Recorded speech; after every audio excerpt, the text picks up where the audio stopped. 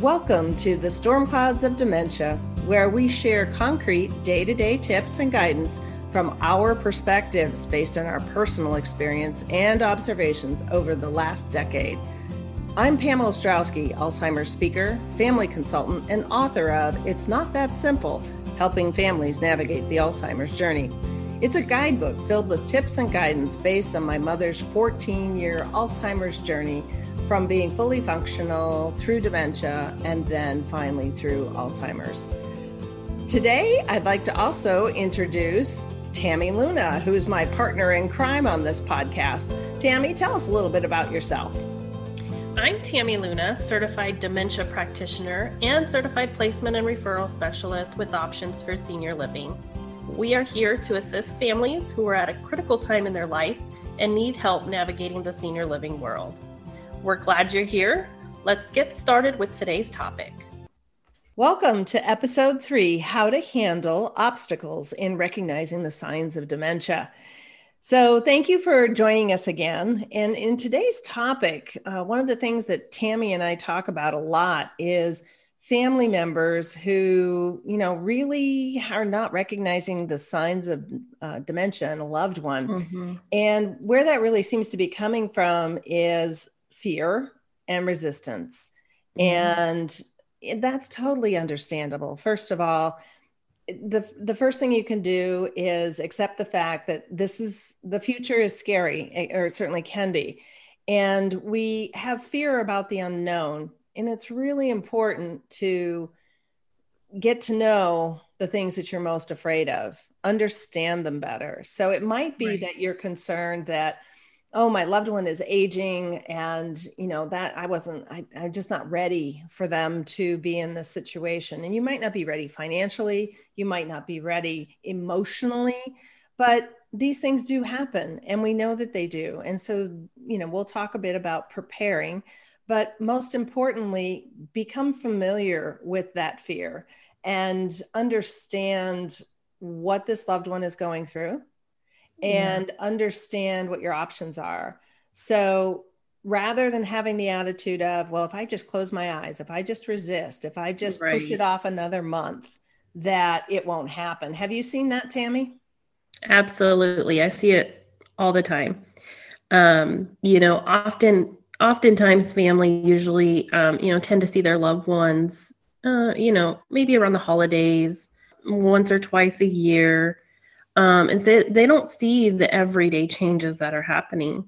With us doing in-person assessments and our one-on-one meeting with clients, we have the opportunity to see things on that level. And so sometimes we go into homes, and that's why we like to do it the way we do, is because we do go into homes and we can see their environment and their surroundings. And then you have to question, what are they keeping to themselves? What are their motives to keep these changes from the families? And so you have to really dig deep into that. So do you have an example? I know I do. My dad he was like, we're fine. We've paid everything off. I'm not going to use my money to rent an apartment and we don't need it.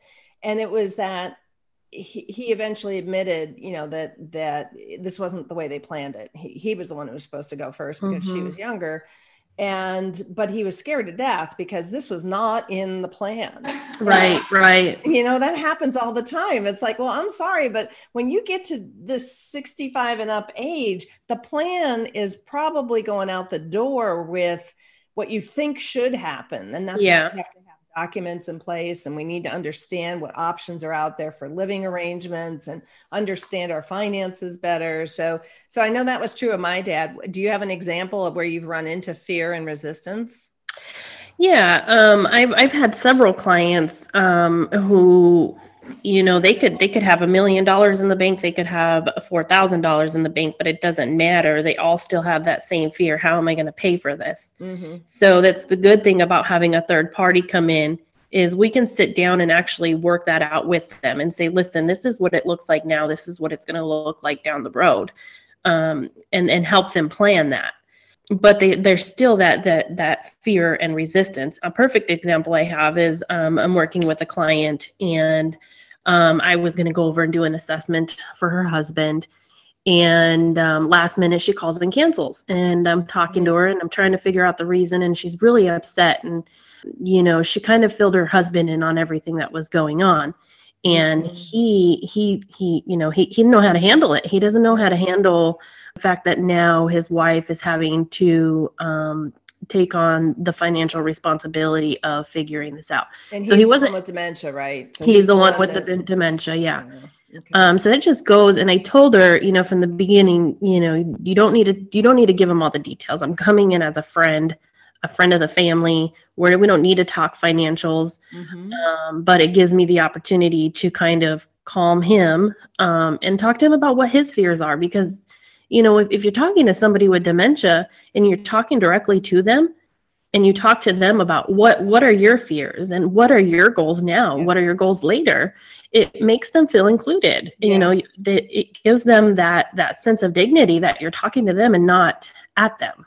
Right, exactly. Or behind them, right. But as we'll talk about in the next session about having the talk, it's really important both to engage them, but also to make these communications for lack of a better word, consumable bites. It's not, here's the 5 million things that we need to do. We need to do a will, a trust, a durable power of attorney, a healthcare power of attorney, and we need to go look at living options. And this woman's coming over to do an assessment, and then we're going to do this. I mean, that you lost them at, we need to.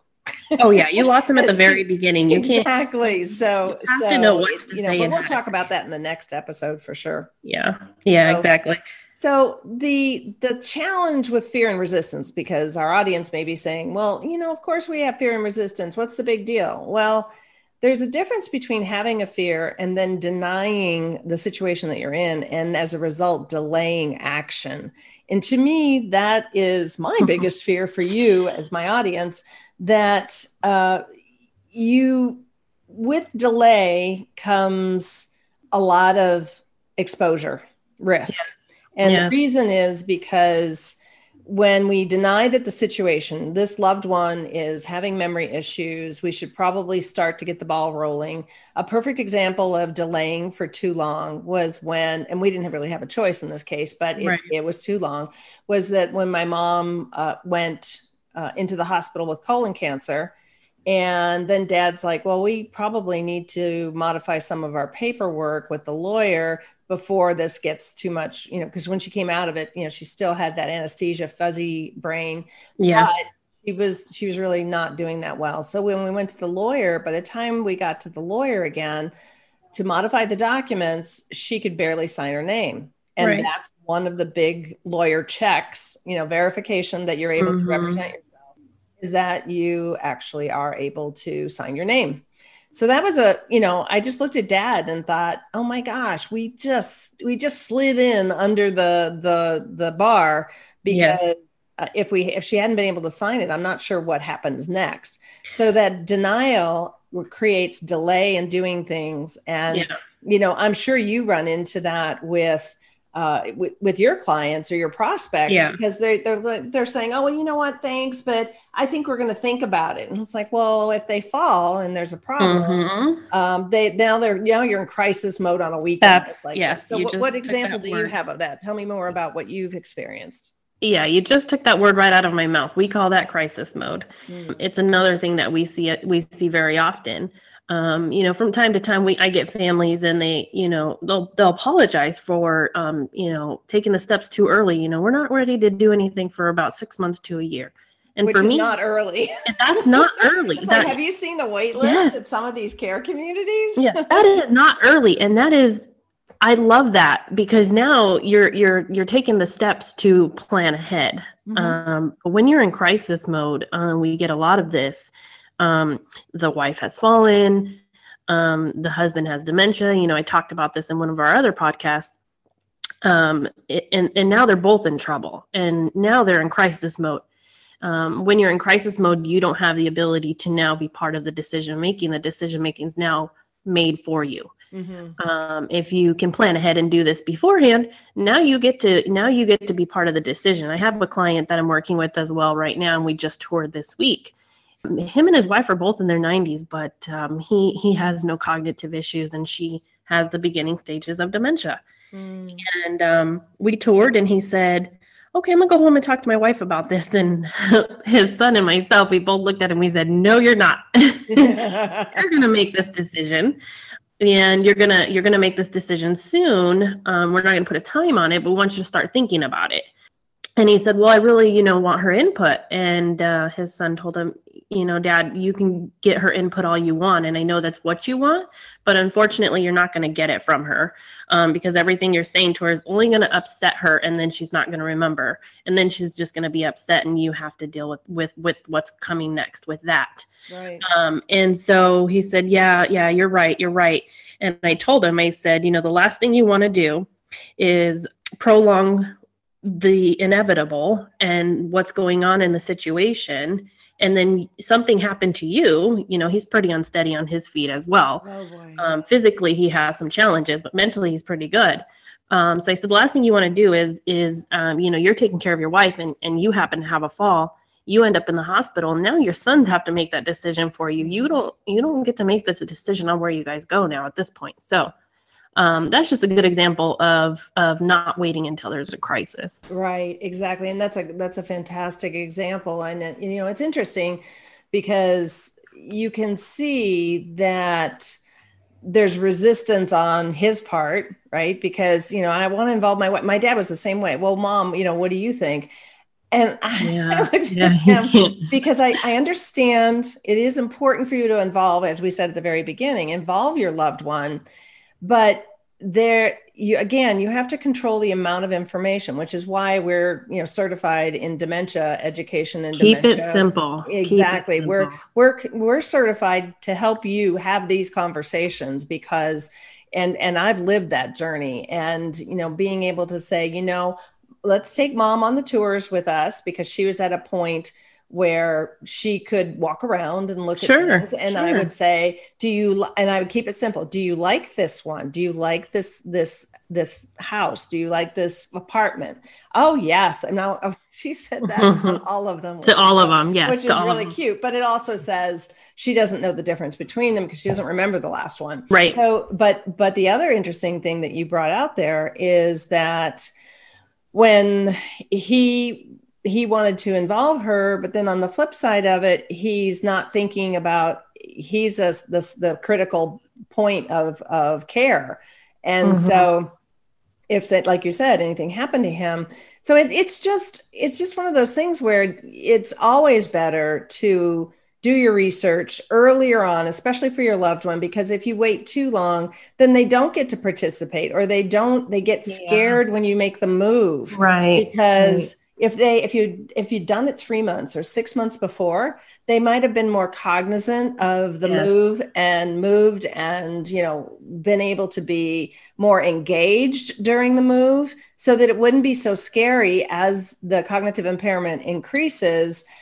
Moving someone when they're in, like a mid-stage Alzheimer's is very scary to them. They don't understand what's going on, and you get a lot more pushback from them. And so one of my concerns is that migration, that transition period from, okay, we've made the decision, then the move, and then that first 60 to 90 days of the loved one, actually how they integrate. And then also, frankly, how the family member integrates. But we'll talk about that another time. Yeah. Dementia doesn't do well with change. No, dementia and change do not go hand in hand, and they actually offset each other. So you have to eliminate as much change as possible.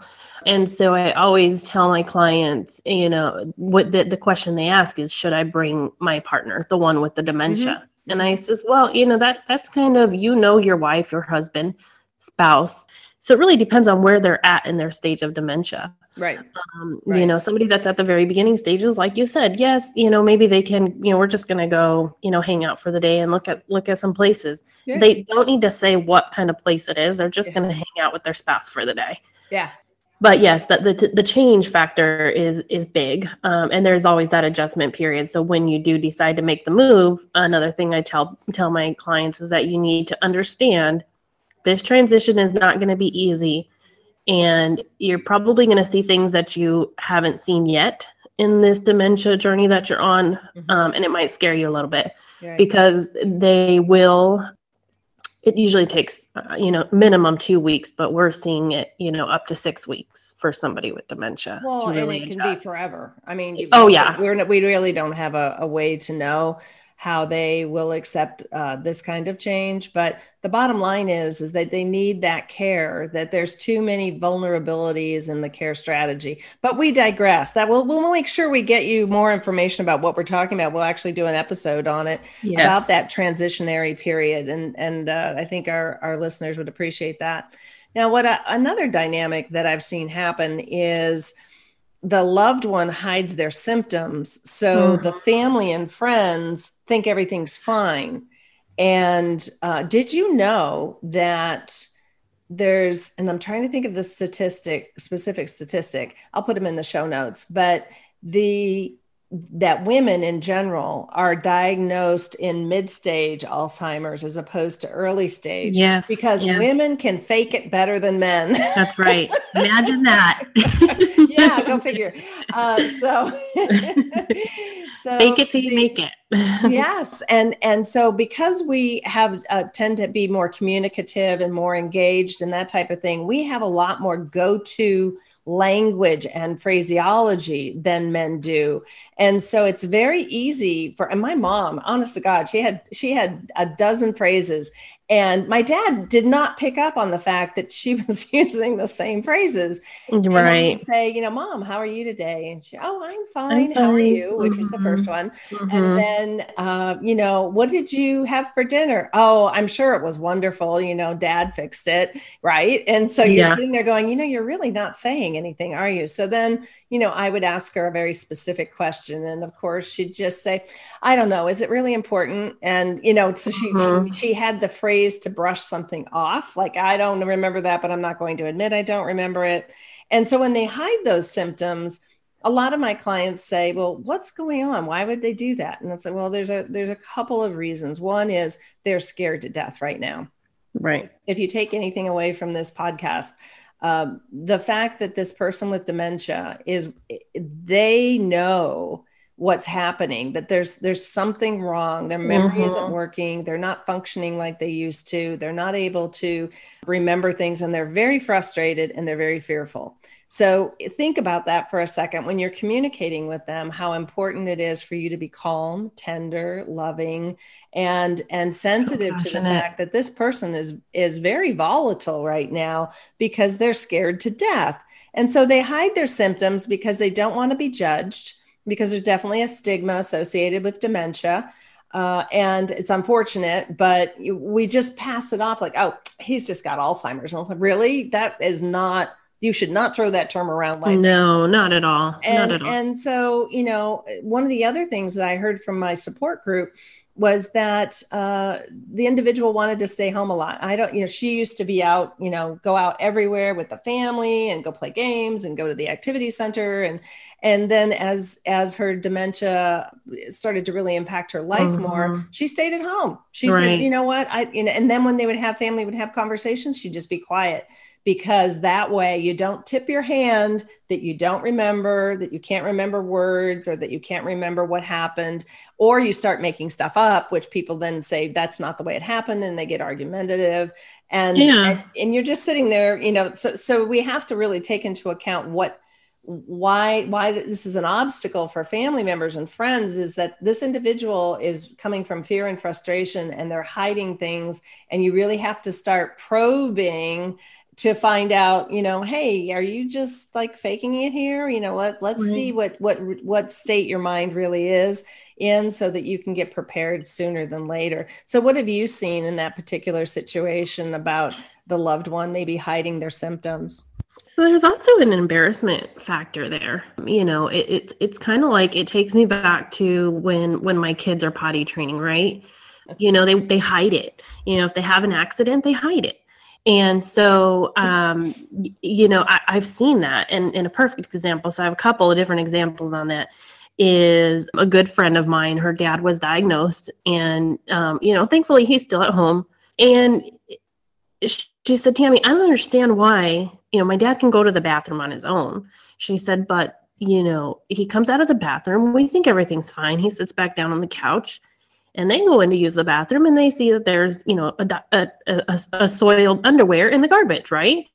And, there's some mess, around where you could see he was trying to clean himself up and made some mess. But he doesn't come out and say that. He comes out as if everything's fine. So that goes back into that fear, the hiding of things, and maybe there's like an embarrassment factor there, right? Yes. Yeah. And so I do see that often. Another example, this one kind of broke my heart a little bit. I was on a tour with a husband and wife. Husband was having a really hard time accepting the fact that his wife has dementia. Mm-hmm. Although she was still at the beginning stages, she was having quite a bit of sundowners going on. So he had a bit of a challenge at night, and he thought for sure he could bring her on these tours. And I met them in the parking lot, helped him get her out of the car. And she kind of just stood there for a minute, and, he's getting angry and agitated, and come on, Betty, let's go. Let's get in there. We got to get these done. Oh boy. And she's just kind of just standing there.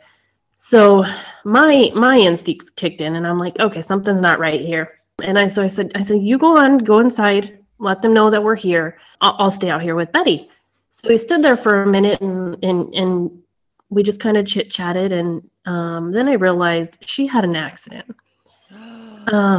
She didn't want to move. She literally just stood in the same spot. She didn't want to move. Mm-hmm. So I said, Betty, give me a second. So I called the community that we were at. I said, hey, can you send me out some underwear and see if you have another pair of pants? She looks like she's probably a size small. Mm-hmm. So they did that. And I said, okay, Betty, I have everything we need. Let's go right into the bathroom. It's right at the entrance. She was super fearful, didn't want to do it, but we finally got inside. I got her cleaned up, got her changed, and she walked around the community like nothing had ever happened. Right. But nobody knew anything happened. Her husband didn't know what was going on. So we just kind of you just have to kind of roll with the punches and what's happening, mm-hmm. and make that person feel secure. So that was a very fun day for me to kind of just put myself in her position, because, like I said, I've seen that with my kids a million times. They have an accident and they kind of just freeze. What do I do? I don't want to move because then everybody's going to know I had an accident. So I'm just going to stand here.